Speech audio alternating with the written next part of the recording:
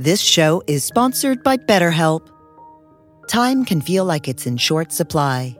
Between work, family, and friends, there's very little time left just for you.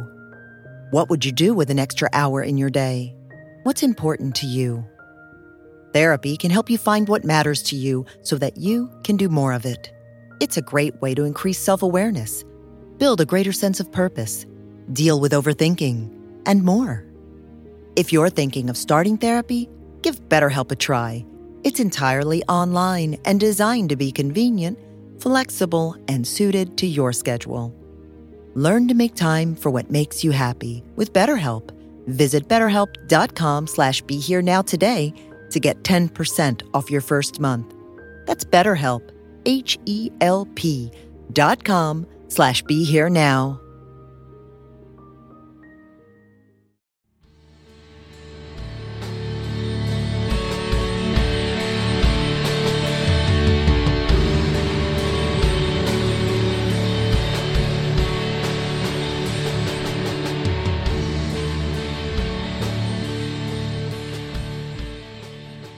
Hi everyone, this is Chris Grosso with the Indie Spirituals podcast on the one and only Mind Pod Network. My guest today is Jonas Elrod, who I am very excited to have on the show with me. Jonas and I have actually been trying to do this interview for what feels like maybe a month now. We've had some technical difficulties, connection issues, but I believe we've got it all sorted out, not to jinx us, but I think we're good. And for those of you that don't know Jonas, I want to read you a bit about his background. He's done a lot of really cool things, so I can bring you up to speed on that. And then we're going to hop into a fun-filled conversation.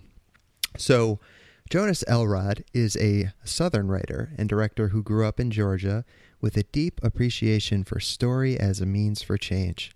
He fell in love with stories told on porches late at night of fallen heroes, misfit love, and spiritual redemption. His appreciation for personal truth and deeper meaning has been a compass for his fiction and nonfiction work. Elrod began his career in film, working with the award-winning production company Rock Hard Films, who's worked with the likes of Nike, NSYNC, Jay-Z, ESPN. Not too shabby. After several years working production in the commercial and music video industry, he then went into directing. He has directed content and commercial work for clients such as Converse, Smirnoff, and projects for Spike Lee. His first documentary feature, Wake Up, premiered at South by Southwest Film Festival. Wake Up follows Elrod's spiritual journey, seeking answers to an unexplainable life event. Overnight, he began having a wide range of spontaneous metaphysical experiences, seeing spirits, hearing voices, and having visions. After undergoing a series of medical tests, including MRI, psychological evaluation, etc., and receiving a clean bill of health, he set out on a mission to understand what was happening to him. Elrod met with religious leaders, fringe scientists, and modern-day mystics to try to come to terms with what he refers to as a gift/curse. Wake Up quickly found an audience in theaters across the country and went on to become the premiere episode for the Emmy Award-winning Super Soul Sunday on the Oprah Winfrey Network. The film was also partnered with an interview by Oprah Winfrey.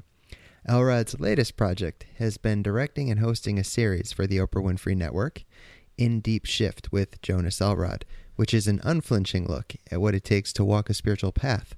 The series tracks Jonas as he travels across the country seeking stories of lives who have been forever changed by a significant breakdown, but then finding redemption and purpose through a breakthrough. The series was intended to help inspire those who are suffering, grieving, and overwhelmed find a way through. It's been the great film experience to date, said Elrod. I personally learned so much from these stories, and I hope that people can see there's always a way out of the darkness and into the light. The series received rave reviews, often trending on Twitter, and featured, among other, TED Talk alum Masoon Zaid, NFL football great Vince Young, and singer-songwriter Alanis Morissette. Elrod, known for his documentary and commercial work, is currently taking steps into narrative films with his debut to begin filming in the fall of 2016. Not bad, Jonas. Pretty impressive. Oh, shucks. Hey, Chris, how you doing, man? I'm good, man. How are you doing? Good. I was wishing that bio was maybe 3 lines, but thanks for the introduction. Thanks for having me on. And you've probably heard this before, but you have a wonderful speaking voice. Oh man, well thank you. Yeah, it totally works. Totally works. I appreciate it. I think possibly I spent like 5 years working at an elementary school, and a lot of that time consisted of reading to children. So I'm wondering maybe that might have helped play into the, mindful, conscious reading in a way that they can grab onto and stay focused. Or maybe not, who knows? No, I mean, I forgot I was listening to my own bio. I was like, man, this is so soothing. And it's just, yeah, you're killing it, man. Right out the gate, killing it. How you been? Thank you. I've been really good, man. Very busy, as I know you can relate to, but all's well over here. Lots of good stuff happening. This podcast, which has been great. I'm, as I said earlier, psyched to finally have you on. You're my, I believe, my 5th interview now, and it actually just officially launched yesterday. But welcome to the show, man. Welcome, welcome, welcome. Well, thank you very much. Yeah. So what's on your mind today?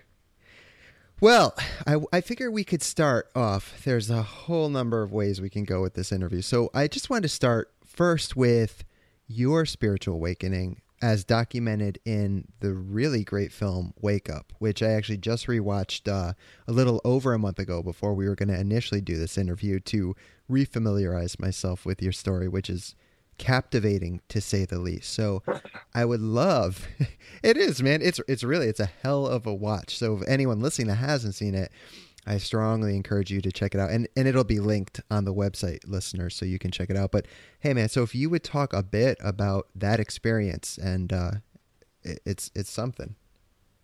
Yeah, okay. So how all this started with I guess with the Wake Up experience is I was a struggling filmmaker about 10 years ago, and I was getting ready to start a documentary. This is completely true.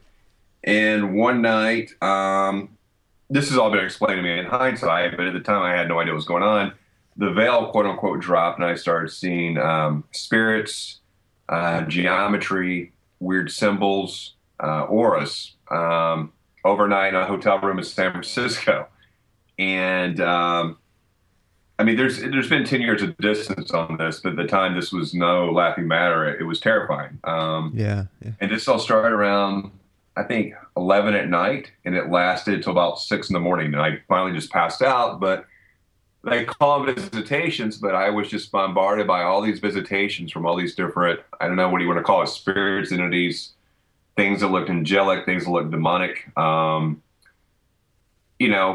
Like I said, it's been a long time since I've really thought about it or talked about it, but yeah, that started me on this quest to figure out what the hell is going on with me. And in that first night with these visitations, the only thing that was communicated to me was to expose it. And I had no idea what that meant. And this odd ability has been with me ever since. As time went on, I could see more. As time went on, I started hearing things. As time went on, I would have premonitory dreams. And as time went on, I met the love of my life, who is now my wife, my girlfriend, Mara. I had this going on for about 8 months and met her and go, well, guess what? I'm a little different. And I'm still really struggling to come to terms with this. Right. Here we go. So around 8 months after this started is when I decided to pick up a camera and had my girlfriend at the time just document me going through a very, very messy awakening. A lot of people asked, did you think you were going nuts? No, I didn't. I had always kind of chased this concept of God growing up in the Deep South. Just my avenues to God were very limited. And so what was happening was a lot broader and bigger. And I would always talk about I can't find the bottom to the swimming pool. My whole concern was I couldn't turn this off or it would keep ramping up. And so Wake Up starts the journey pretty much when I met with Mara of just at first videotaping me at the house and then got out of the house and started talking to spiritual leaders, mystics, fringe scientists, other people that had these experiences. And don't want to give the whole film away, but that's the crux of it. Yeah, and I'm glad you mentioned Mara because she is obviously a very integral part of the film.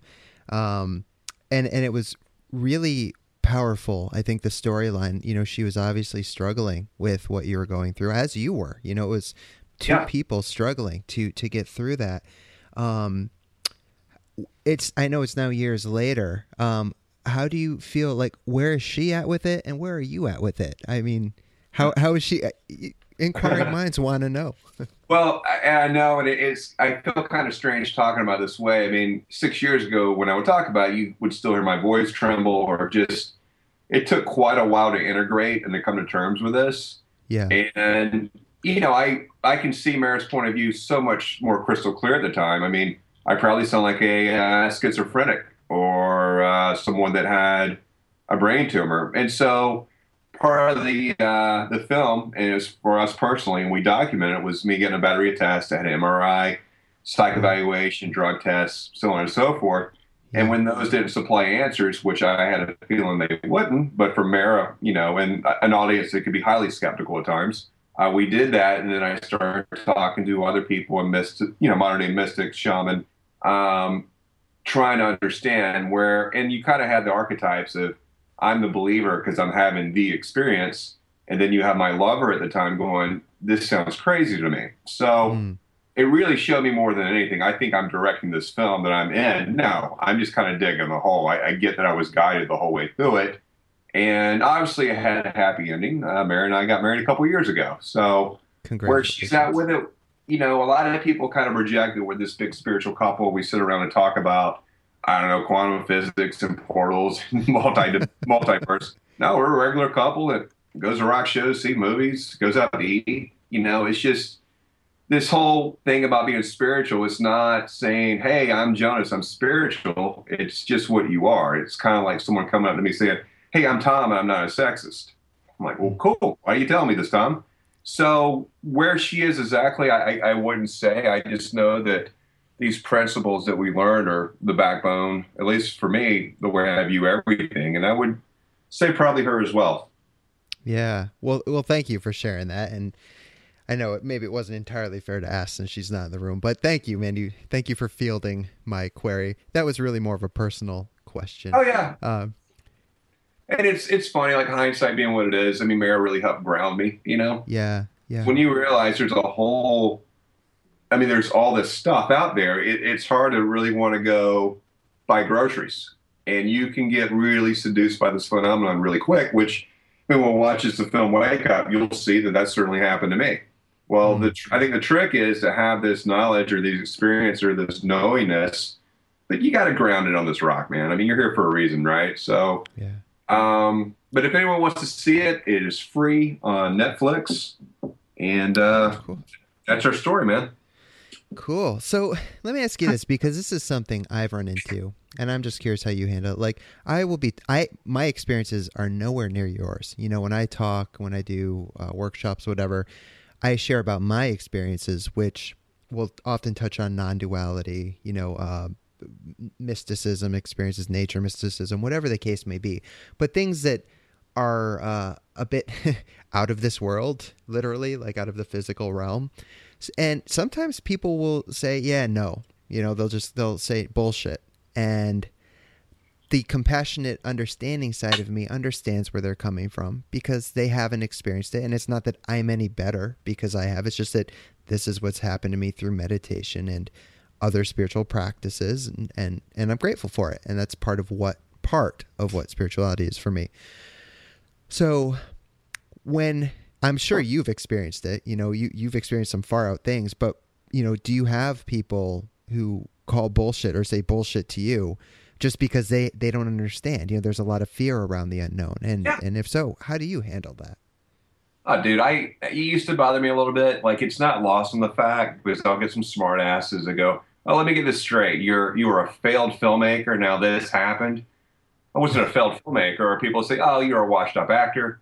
Dude, I'm not a camera presence to be. I'm not an actor, and I was doing just fine in my career. This happened the way it happened. So sometimes people will start that. I'm just not attached, man. It's just like it was important to me that my wife, girlfriend 10 years ago, believe me, that was important to me. But and it's funny too, because I remember making the film. I was saying, I want this to hit or miss. I don't want a C grade average on this film. I want this to be as good as I can do it. I want to get the hell out of the way because I know I'm not driving the car. And so if you look at reviews for Wake Up, it's either an A or an F. And to me, I look at that as a good, and it totally polarized people. People are like, this is fantastic. I mean, nothing I did. It's just the information is fantastic, or screw this guy. He's lying. He's an asshole. You know what I mean? So I take that as a kind of a crushing victory. But as far as people saying this, that, and the other, I just don't go there, man. Like, I know what I know. And I'm just not attached if someone believes it. Like I said, 10 years ago, it was important my girlfriend believe, because, I get to go to bed with her. Anyone else, it's none of my business. Yeah. So well, I'm sure you get it too, man. It's just like, I don't know how you handle it. I just let it roll off. Or some people believe in this stuff, but they go really dark really quick. They want to talk about this lower level energy stuff. And, when I'll do talks, I try to squash it really quick, because you can see the energy run around the room. Everyone gets amped up. And like the last thing we need to do is become more fearful or have more anxiety. Don't mean to go off on a tangent, but yeah, I haven't really talked about Wake Up in quite a while, to be honest.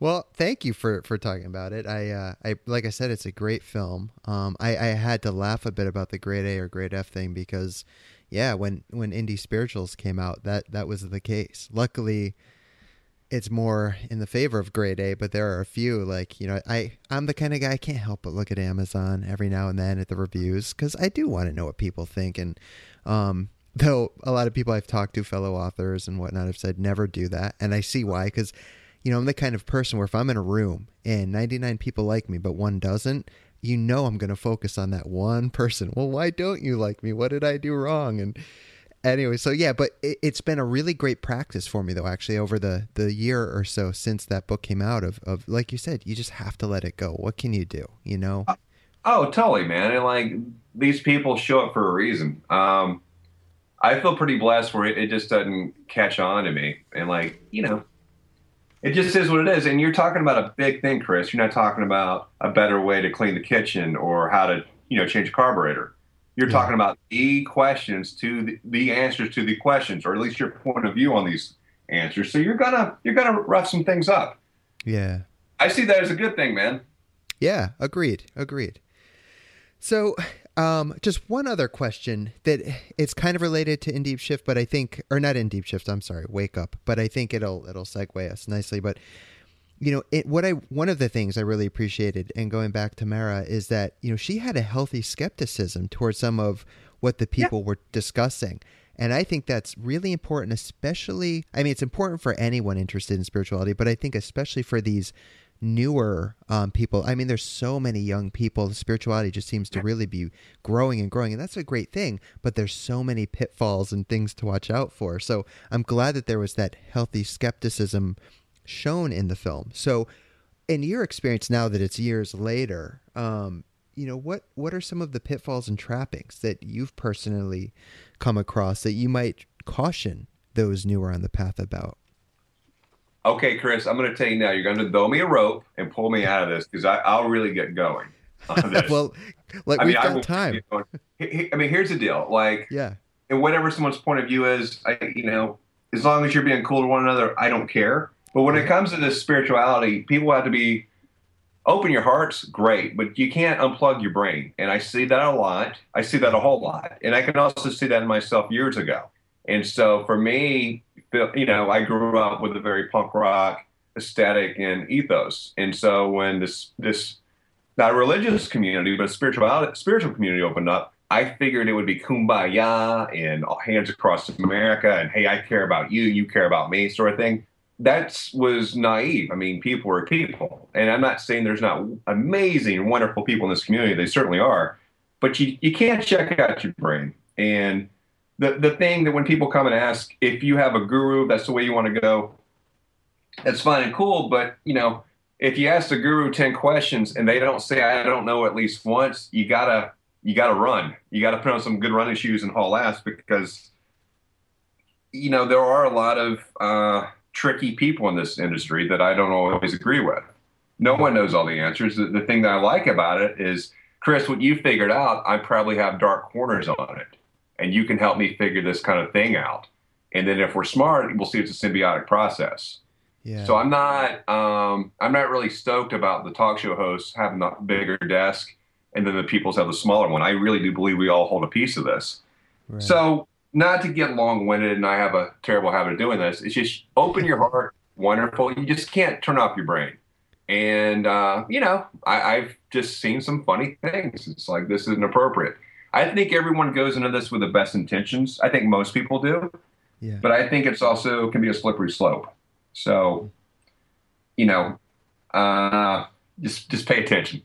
Just some, I don't mean that to sound menacing. I mean, I've definitely grown and learned a lot from wonderful books and communities, but you just got to keep your eyes open, just like with any other community, whether it's your career, politics, entertainment, sports. It's all the same thing. It's just a different direction. Does that make sense? It makes perfect sense, and I'm so glad that you bring up the don't throw the mind out. Like, yes, the heart. I talk quite a bit about the heart, and I write about the heart, and it's, for me, in my experience, very, very important. Because that, to me, when I can quiet the mind and I anchor in there, like, it's the greatest guide I have, and it, in my life and path, it's been just a complete failsafe. But that said, I had to learn to really like also integrate the mind, the heart mind, we can call it. You bring the two together so you're able to be discerning in your path. Don't just it's, yes, love and light is abound in spirituality, but it is not all love and light.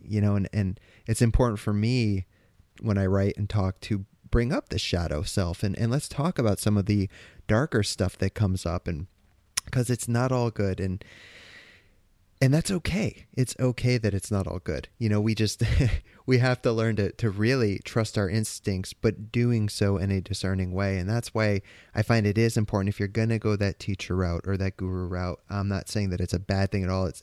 It's very powerful, but knowing that you've aligned yourself with someone that is the real deal, that, like you said, is willing to say, I don't know, that can express their humanity, if you will. I mean, I've spoken at a number of great festivals and just all sorts of really cool conferences, and being backstage with some of the other teachers, man, I've seen some things that's like, wow, like yeah, sorry, no, I wholeheartedly agree, and it's disappointing. Like, if you invite the Rolling Stones over, you expect them to try to sleep with your wife, do all the drugs, and trash your house. I mean, you want that. And so it's funny when it comes to that stuff. It's just like your therapist. If you're if you go to therapy, you expect your therapist to have a therapist. Yes, right. And sorry to interrupt, but it's like there's no shortcuts with this stuff. And so I think me being naive 10 years ago, not consciously thinking this is a shortcut, but like you step in, oh, it's all love and light. No, dude, like if it was all love and light and perfect, we wouldn't be on this pebble. We'd be somewhere else. Like, these shadows come up for them to be healed, for you to pay attention, for practice, all that sort of thing. So I try to let, any kind of funny anger toward this stuff go, because I realize it's just part of this game. Yes, absolutely. And that's another thing I had to work with, is letting it go. It's been a recurring theme in my life. I'm starting to see that much clearer these days. But one thing I definitely want to get to is your incredible show, In Deep Shift, which it semi-recently wrapped up not too long ago. And, you had a number of incredible guests. The last episode was super rad. You had Alanis Morissette on it. And for listeners who aren't familiar with it, I just wanted to quickly read the bio for that show, just to bring them up to speed, and then we'll get into it. But the show bio reads as, filmmaker Jonas Elrod says we are all on a spiritual path, whether we know it or not. Years ago, he experienced his own breakdown and breakthrough. It turned his world upside down and made him see everything in a different light. Now he is setting out to uncover other people's experiences of extraordinary deep shifts when their lives were changed forever. In Deep Shift with Jonas Elrod features an intimate, in-depth look at real-life stories of love, loss, and redemption, from the breakdown to breakthrough and transformation.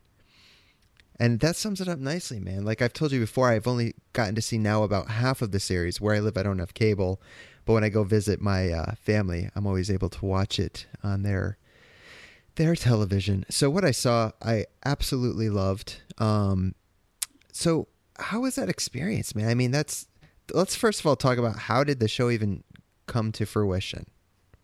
Sure. So when we finished Wake Up, we played at some festivals, and then Oprah Winfrey saw Wake Up and dug it, and we were her premiere episode on Super Soul Sunday. Yeah. And I was honored to get to hang out with her. She did an interview with me, and we just had a candid conversation about what does this look like. For me, I'm a huge believer of story as a means of change, to inspire, to reflect. And so I told her I want to do a show kind of like Wake Up, and like for me, Wake Up was about me breaking down and me breaking through. And so my breakdown was, hey, am I going nuts here? How do I learn to control this? My breakthrough, I don't want to give it away, but I had one at the end of the film. And so we talked about that. And so we decided to do a show called In Deep Shift, which really illuminated what a spiritual path looks like. You know, Chris, it's not always butterflies and unicorns. And so sometimes you have a breakdown and then you have a breakthrough. And so I went cross country, met people from all walks of life to kind of see how they walk it. With the breakdown, breakthrough, and the last step, a lot of us don't do, but we're figuring out is integration. And that's the word you used earlier. I was happy to hear is like, how do you, when you have, as Oprah called it, an aha moment or a breakthrough, how do you integrate that in your day-to-day life? Because if you don't integrate it, you just have a really cool story you can talk about. But you got to figure that out and bring that into the everyday. Otherwise, you know, nothing shifts. So it was a chance of a lifetime. I really loved doing the show. It was the hardest I've ever worked. And not to sound cliche, I can honestly say that the experience helped change my life. So, and that was on the Oprah Winfrey Network, and it came on after Super Soul Sunday. I think you can probably find these online now, but we had the season finale a few weeks ago. Yeah. And really, really happy with the experience. Yeah, man. Like I said, from what I saw, it was extremely powerful. And I know you and I have talked, and you've gotten some really wonderful feedback from it, which to me is always important. You know, people that either read my words in my case or see your work on TV and that were impacted by it, you know, and then take the time to write. And I also know it can be overwhelming when you get a lot of correspondence. But I mean, you know, how does that feel for you to know that you're having such a deep impact in so many people's lives with the work you're doing? Well, that's sweet of you to say. I don't know if I'd go that far saying deep impact, but I would. I said this when I was doing Wake Up, and I still mean it. I'm just happy people give a damn. I'm happy that people care about bigger questions. I care about why they're on this rock, care about are they doing what they came here to do. That means a lot to me because, and just to be somewhat a small part of that, trying to hold, you know, show people a different way to look at things has been great. Yeah, it's overwhelming. The response has been fantastic. But ultimately, I'm just glad people care. Yeah. Well said, man. Well said. So, I mean, in each show or in each of the episodes that I saw, which I'm sure carried over to the other, there's 8 total. Is that right in season 1? Yes. And then prior to that, we did a pilot. So there were 9 episodes total. Okay, cool. So, I mean, in each of these episodes, you're obviously having a very sincere connection with the people, and you're discussing pretty heavy stuff in their life. So, I mean, this is probably a hard question, but is there any particular experiences throughout the season that really, I mean, just touched you, or, you know, threw you for a loop, shocked you, inspired you? What comes to mind?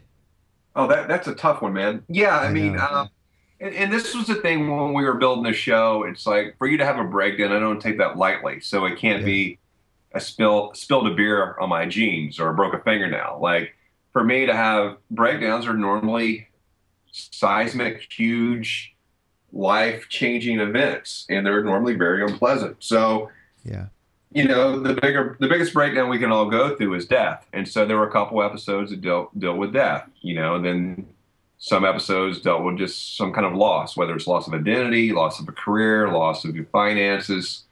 And so these were all a lot of these were really intense breakdowns. But the beauty is a lot of these breakthroughs were through the ceiling, you know, hands across America, screaming kumbaya in the middle of the night kind of experiences that were incredibly inspiring to me. Yeah. And it really just kept showing me over and over and over a bigger picture that we're all part of, and that things can shift on a dime, and then your whole reality can change. because a lot of these people I talk to, it would be very easy, and I couldn't really blame them to say, all right, screw it. I'm a victim. I'm victim consciousness. I'm going to ride that wave for the next 30 years. Yeah. And every one of these people were just such brave, strong souls. They shifted it. They came out of it. And I really look at it was kind of like being in a college course. They were kind of showing me how you walk this. Because the truth of the matter is, we're all going to go through these things, all these huge ups and downs. But as a culture, we kind of have blinders on. We don't really want to think about it or talk about it. But we definitely showed an unflinching look. But it was definitely lows and definitely high highs. But as far as they all touch me. And I feel strongly that every person that came my way that we did a story on was there to help me look at my own stuff. And so the hope and the intent would be for the audience to see that as well. That makes sense? Makes perfect sense. Yeah, and I knew that wasn't an entirely fair question, but I mean... Fair question, Chris.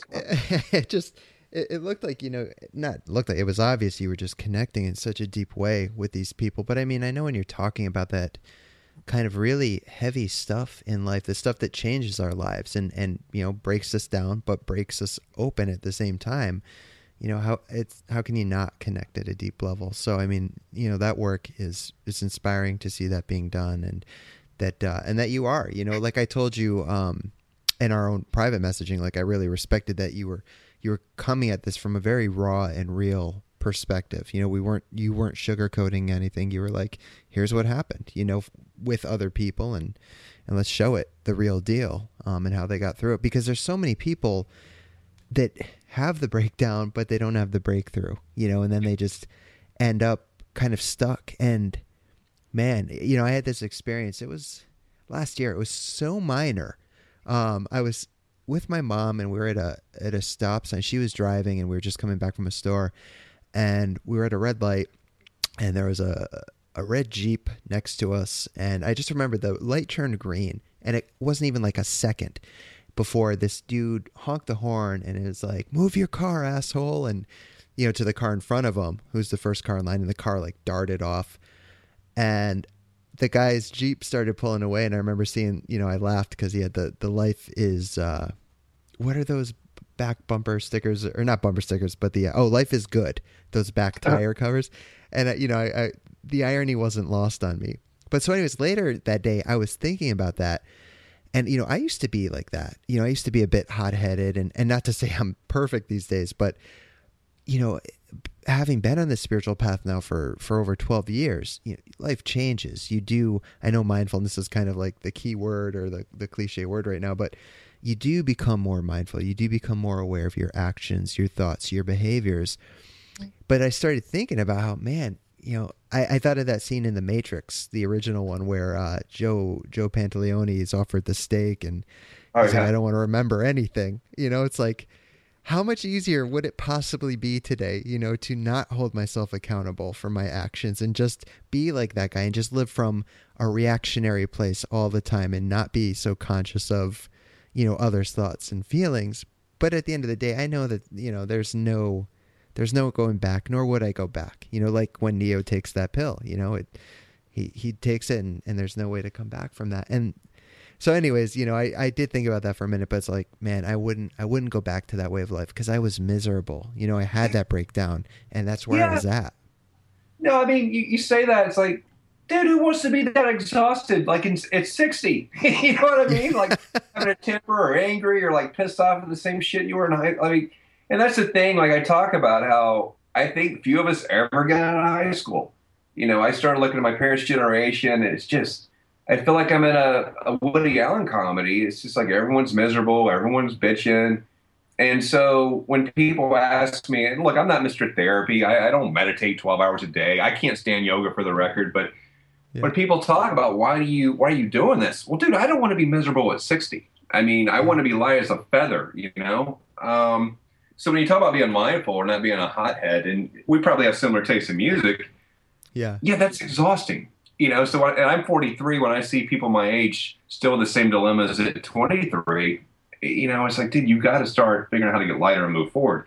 On the bigger scale, when you were talking about the show, like some of the things that touched me, death was a big component, or loss was. We did a story in Aurora, Colorado, around the shootings. And there was an amazing woman I met who had lost her soulmate in the incident.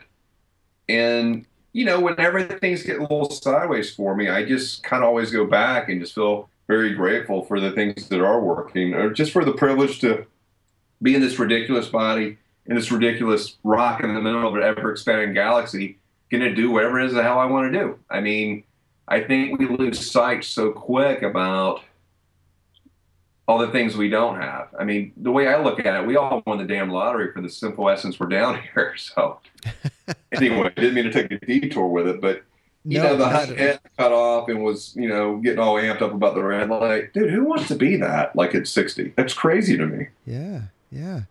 No, very well said. And thank God, because I mean, man, I can't imagine if I kept going down that road, just where I would be. And for me, there's nothing short of grace. The fact that, to be totally honest, man, most nights when I go to bed, like, I feel okay, and most mornings when I wake up, I'm feeling okay, which is, for me, that's great. I went through a very dark time in my life, a lot of, and this still creeps up, but very deep-rooted self-loathing and things of that nature. I mean, I ended up in a psychiatric hospital a couple of times after suicide attempts. So, I mean, I had some really dark shit that I had to work through, and I still am working through today. But looking back at where I was and where I'm at today, and so many others that I've come across where they were at and where they are today, thanks to whatever spiritual practices and whatnot. And I'm using the word spiritual, but whatever practices, we can just say, they've brought into their life and started working with. In my case, I don't do yoga either, but meditation is a big one. Even if I just I try to sit for at least half hour a day. Some days I can't, but that, something I try to do. But going out and for a jog, or doing mantra, or just playing my guitar, whatever, skateboarding, these are all integrally healthy and spiritual practices for me. So thank God for that. I thank God for the awareness around that. Yeah, I think I like what you said. I think there's this misconception, like what being spiritual is, like you have to do yoga or meditate or 3,000 mantras. Like that's ridiculous to me. I mean, you're talking about like you like skateboard, or you play in a band, play your guitar, like whatever it is to get the energy moving. And really, it's about trying to be authentic. You know what I mean? Like I don't know. I'll be really honest. I have such a love. Not hate, but love, just like feeling around this whole spiritual movement, because I think sometimes it can just label you in yet another box. I was talking about earlier, like I wouldn't see you face to face, Chris, and you come tell me, hey, I'm not homophobic, I'm not a sexist, I vote, I pay my taxes. It's like, well, dude, why are you telling me this? I don't care. And sometimes with this spiritual stuff, you almost, like I meet a lot of people, or people that want to meet me, that's like the second thing out of their mouth. Like, oh, I'm very spiritual. Like, dude, I don't care. You know what I mean? I care that you're authentic. If I'm out of the house, I care that I'm going to have a good time. But I don't have an agenda or a care of what you believe or think or do, as long as you're a cool person. And so, there's probably some attraction, not sexual attraction, but some attraction. Like I'm talking to you, I was like, okay, this guy's wearing a Public Enemy shirt. Okay, this guy's got tattoos. Okay, this guy skateboards. That appeals to me because I recognize it. But I think with this whole spiritual thing, we have to be careful not to get, well, I don't mean we, because I'm not really in it, but not to have it become this thing that's in a box, or like this weird name badge calling thing. So anyway, I didn't mean to go off on a bad tangent, but I like the fact that you're like, yeah, skateboarding. That helps me move the energy. Because I've had people come up, oh yeah, I'm not being very spiritual, Jonas. I didn't meditate today. It's like, who gives a damn? I don't think it matters the spiritual principle that you're doing. You know what, dude? I don't even know what to say on this. Anyway, I guess a long-winded point was saying I like it that you talk about skateboarding. People think that being spiritual means you do this, that, and the other. No, dude, it's the same stuff. And so for me, it's just about being authentic. I mean, who cares if you meditated 20 hours a day? And that was kind of a trap that I fell into earlier, like 10 years ago. I thought being spiritual, we're doing the things that quote-unquote spiritual people do. So that means meditating or doing yoga. I can't stand yoga, probably because I suck at it. But I can remember when this first opened up for me in Wake Up, I would meditate for hours. But really what I figured out was I'm meditating for hours because I'm scared. Like, I don't want to deal with my problems. Let me just go on the corner and be this guy with a white suit on meditating. That's bullshit. You know what I mean? Like, I know exactly. No, I know exactly what you're saying, because I actually write about that in my next book, is that early on, I used meditation and mantra as a means of aversion rather than deepening, my spirituality. When I would have these kind of negative thoughts or emotions come up, I would use those as a way to get out of it and not have to work through it and walk through it, face it. And I had this very naive image of spirituality, of looking at it as this love and light thing. And so when I'm having these negative thoughts or experiences come up, it's like, well, shit, I am failing at being spiritual. Like, I can't even do this right. But thank God, I stuck with it long enough to realize that no, like, it's okay to feel like shit. And in fact, honoring the fact that you're feeling like shit and then doing something to work through it, whether that is sitting within meditation and looking more deeply at it, or just getting on your skateboard and putting your iTunes on and just cranking it up and going. I mean, whatever, however you need to work it out for yourself. But yeah, man, that was a lesson I needed to learn for sure. Oh, amen. No, a lot of us are still trying to figure that one out. I mean, it's just what I keep getting. There's not a shortcut. Yeah. And so, you might as well just start walking through it. And it's a incredibly liberating experience. We're like, okay, I figured this shit out. I'm done with this. You're good. You're done. You held it up, So I'm not all about, hey, let's go to therapy every day, every hour, every day. Screw that. That's exhausting. But it's just like, I was in a funky mood yesterday, and what I do is I trace it back. All right, what is this? So 7, 8 things happened that got me in a mood. And so I started trying to pinpoint what's the common thing here. Okay, this is a commonality between these 8 experiences. And I track it back and try to figure out the inception, the initial incident.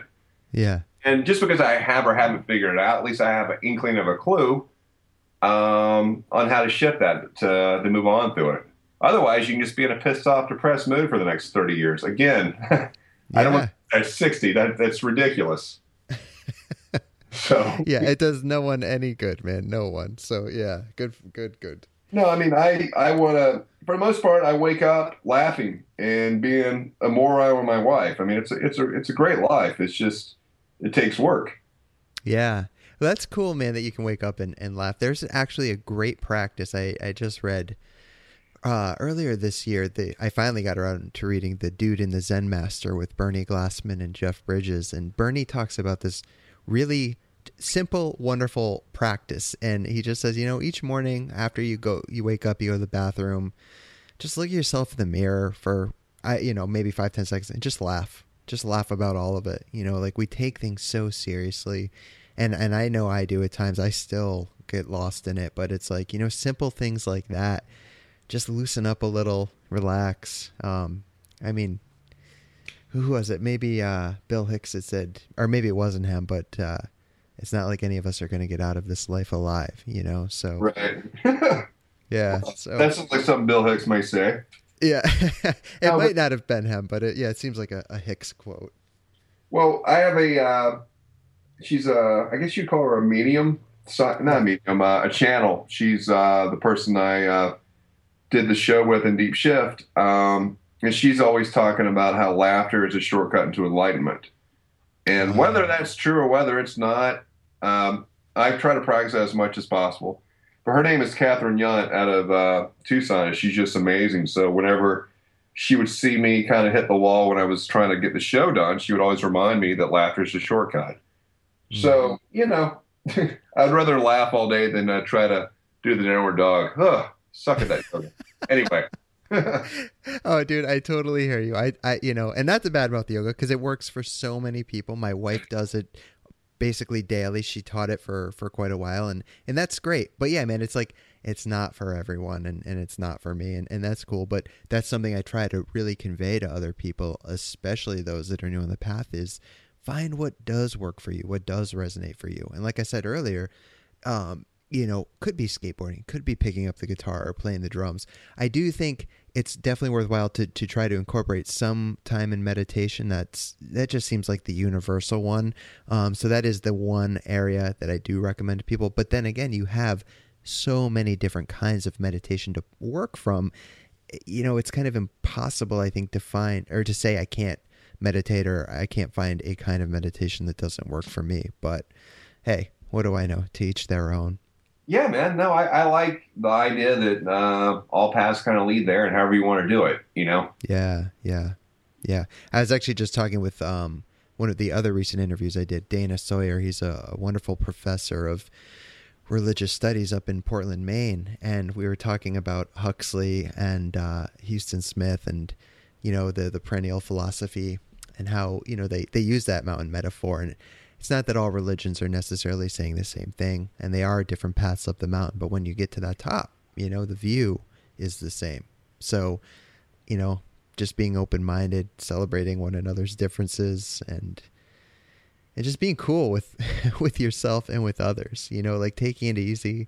And I still come across a lot of people that are very closed in their spiritual practice. If it's not all about Buddhism, then I don't want to hear about it. Or if it's not all about Christ, I don't want to hear about it. Yeah. It's like, hey man, cool, whatever works for you, it's cool, but like just be a little open. And on the other hand, it is nice to see, I am seeing, like a lot of people are becoming more open to other ideas and teachings while still honoring their own faith and what resonates for them. So there's always the good, there's always the bad, and I'm just trying to find my way in the middle of it, I suppose.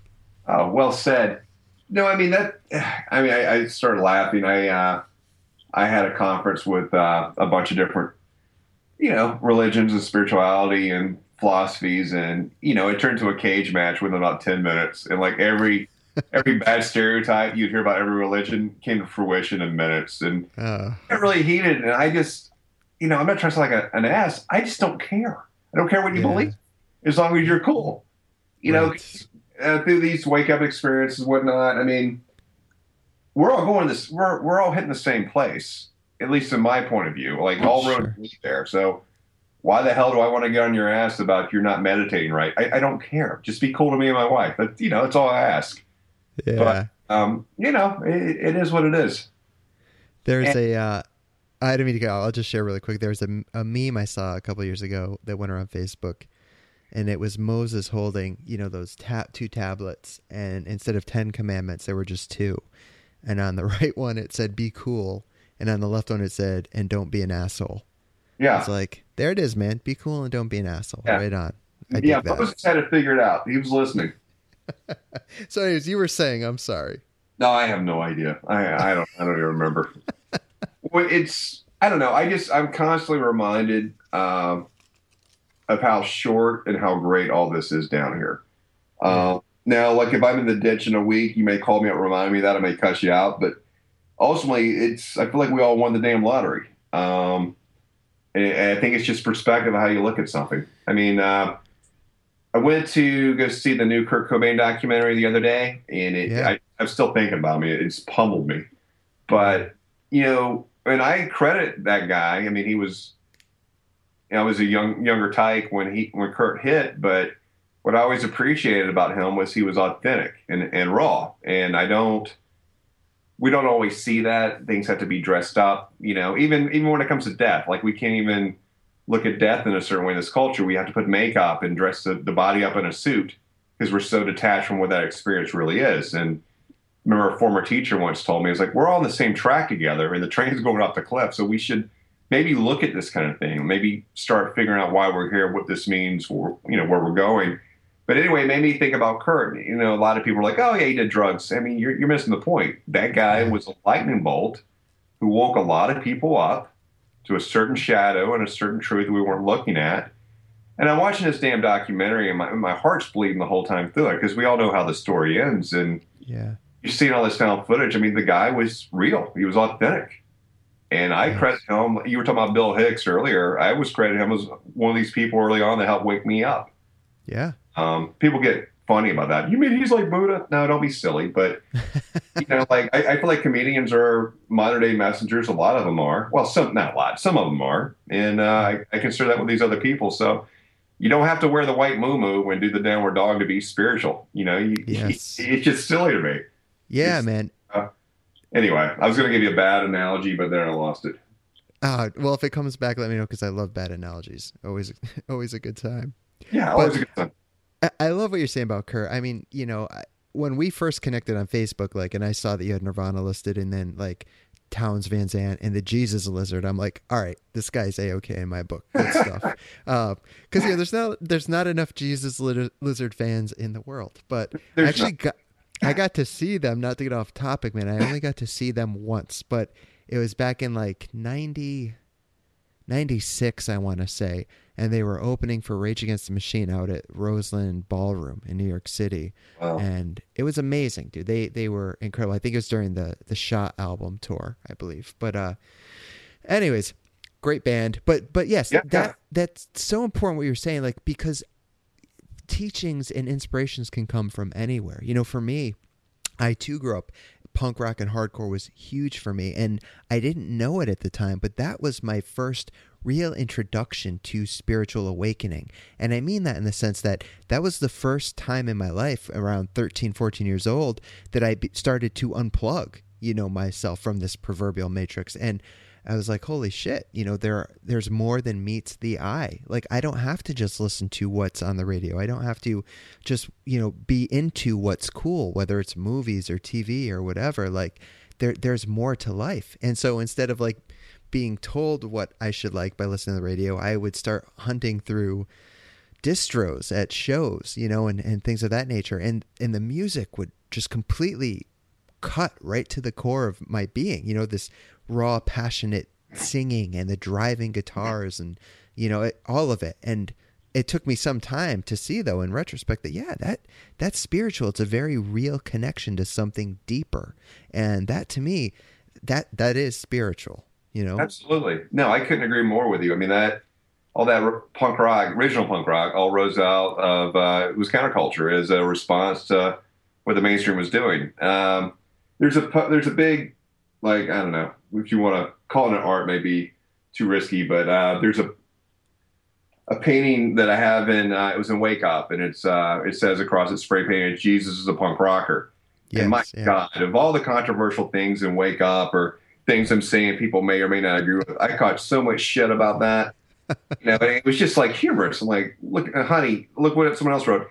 Jonas, I think you're being very disrespectful about the life of Jesus, being a punk rocker, and just on and on with the fundamentalists. And it's, I used to engage with that sort of thing and like try to school people, but ultimately I don't care. But, to me, that was kind of what Jesus was doing. He was waking people up, obviously. And, oh, yeah, he was, I don't know. I consider him the first punk. So, you'll find no argument here. That's what I was thinking. And I remember, I love that painting that you had. But he's like the OG of punk rock. Like, he was going against the status quo, he was saying what needed to be said and wasn't being said. And yes, he was, I mean, we know how that story ended too, but he was like the original, well, maybe not original, but he's one of the oldest revolutionaries. So hell yeah, he was punk rock. But of course, if you're not, fitting what certain people believe Jesus should look like or sound like, then yes, you're being very disrespectful. I remember when Indie Spirituals came out, Tara Brach and Ram Dass were both kind enough not only to write endorsements for it, but they posted about it on their Facebook pages to help support. And that was really touching to me.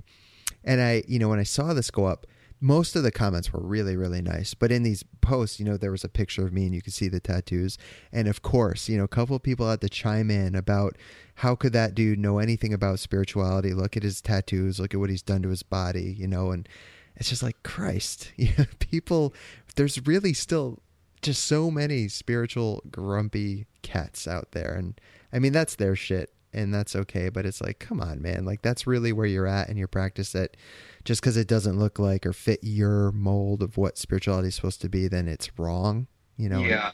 Yeah. It was silly. I mean, it's just silly. Like, if you, especially me, if I can just shut up and listen and like pay attention to what's in front of me, you get the whole picture, Yeah. and so to be attacked on belief or say you're doing it wrong, it really says everything about the other person. I just tell you, Chris, I felt a lot of liberation. I just don't care. It's just like whatever you want to do, as long as you're cool down here. I don't care what you believe. I don't care what you, and I don't mean that in a disrespectful way. If I would like to, if I have a question, I'll ask, and I ask lots and lots of questions because Lord knows I got maybe a thing figured out. I'm still obviously seeking and trying to grow and change all that fun stuff that sometimes sounds trite, but I actually really mean it. But I think the trick is just to be honest and authentic.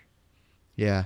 And that's it, man. And to me, same thing. I'm way more, and not to be cliche, but truly way more interested in what's going on your insides. Where's your heart at, rather than what's going on the outside. What do you believe spiritually? What kind of music do you like? I don't care if you're wearing a suit and a tie. I don't care if you like some popular bands. We might not have as much in common, but so what, man? Like you said, it's a gift that we're all here on this rock. Like, talk about winning the jackpot. Really, life is, it's pretty incredible, man. I mean, it's terrifying too, and there's plenty of terrible things in it, but at the end of the day, what a amazing experience. Well, absolutely. I mean, if you look at it as a dream, I mean, how terrible is it? And that's also kind of look at this as a dream, or a dream within a dream. So, look, if I'm in the ditch in a couple of weeks, I call you crying like a 12-year-old, you can remind me of that idea, Chris. But dude, life's pretty great, man. Agreed. So, I mean, we're basically out of time. We have a couple minutes. Was there anything that I didn't cover that you wanted to talk about? Anything you're working on? What's going on with you now? What's next? Where can we find you? All that good stuff. I don't know, Chris. I feel like we had so many false starts of trying to get this together, and I always have a documentary in mind going. It's like, ah, shit. I wish we got that on tape. Yeah, we said plenty. I think we said enough. I mean, looking forward to hanging with you. As far as me, I don't know where my work takes me next, but I like the idea of doing story or like good genre pieces to bring out, truth. Boy, that sounds really cliche, but like spiritual truth. I'm kind of hooked on this. And I think that, you got to write a good song to put, things in there that are deeper. And so I feel the same way about film and TV, do these pieces that are moving, and then you can open things up for different ideas or thoughts. Yeah. True. I don't know if I don't know. A lot of people have asked if I'm doing a second season of In Deep Shift. I'm not sure, but I'm sure whatever I'm up to will be fun. I like that, man. And if it's not, you're gonna make it fun, I'm sure. Oh yeah. Now life's short. Let's have fun. Let's dance, laugh, skateboard, have a couple drinks. Everyone just lighten up. Everyone's so amped up. I mean, anxiety seems to be our birthright, and it's just slow it down, man. It's all good.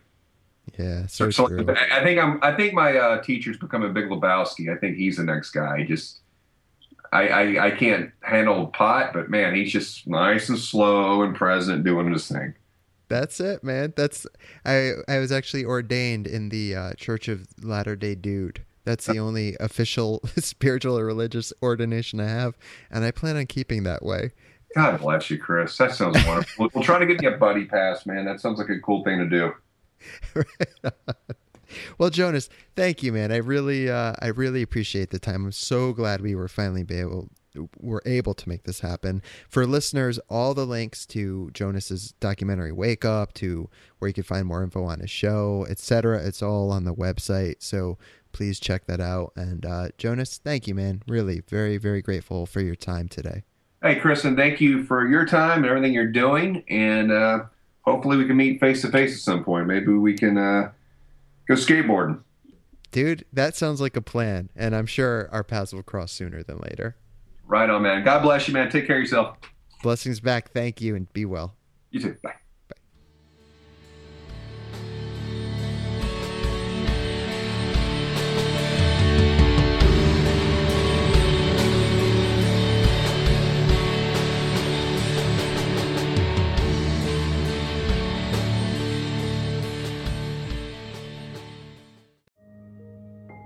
This show is sponsored by BetterHelp.